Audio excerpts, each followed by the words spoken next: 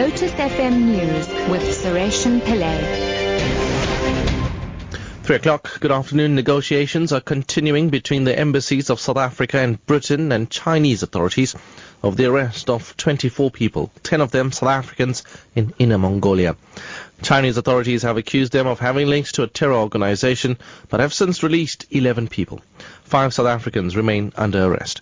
According to the Gift of the Givers group, the group was on a 47-day tour of ancient China when they were arrested. International Relations spokesperson Nelson Huete.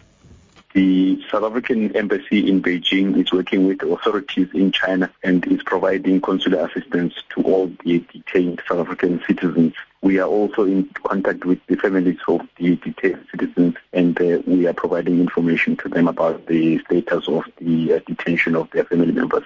The reasons for the arrest were not immediately conveyed to us. Free State Police are still searching for the suspect who is believed to have taken part in the attack of the Kritzinger couple outside Freda in the eastern Free State on Sunday. The 2 suspects allegedly tortured the couple in order to get access to their safe. Both victims sustained gunshot wounds in the process. Police say suspects fled the scene with a revolver, a cell phone and money. Police spokesperson Constable Maselela Langa says some of the stolen items were found from the suspect.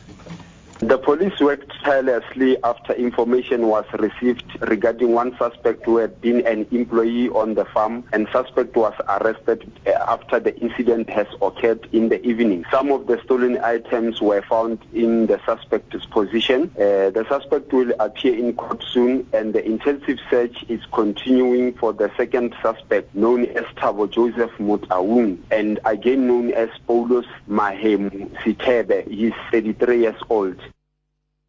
Eskom's aging infrastructure is creaking to a halt again, resulting in load shedding from 5 this afternoon.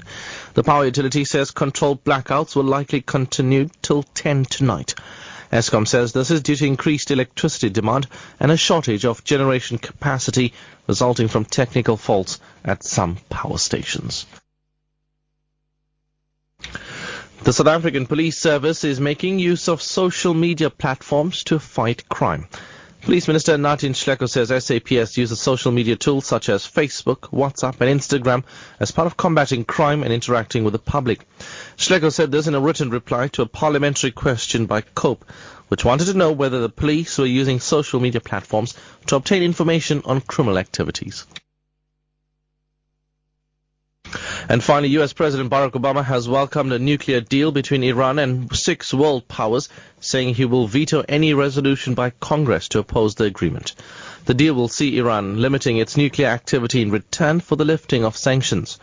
Iranian President Hassan Rouhani has welcomed the agreement as a victory for all sides.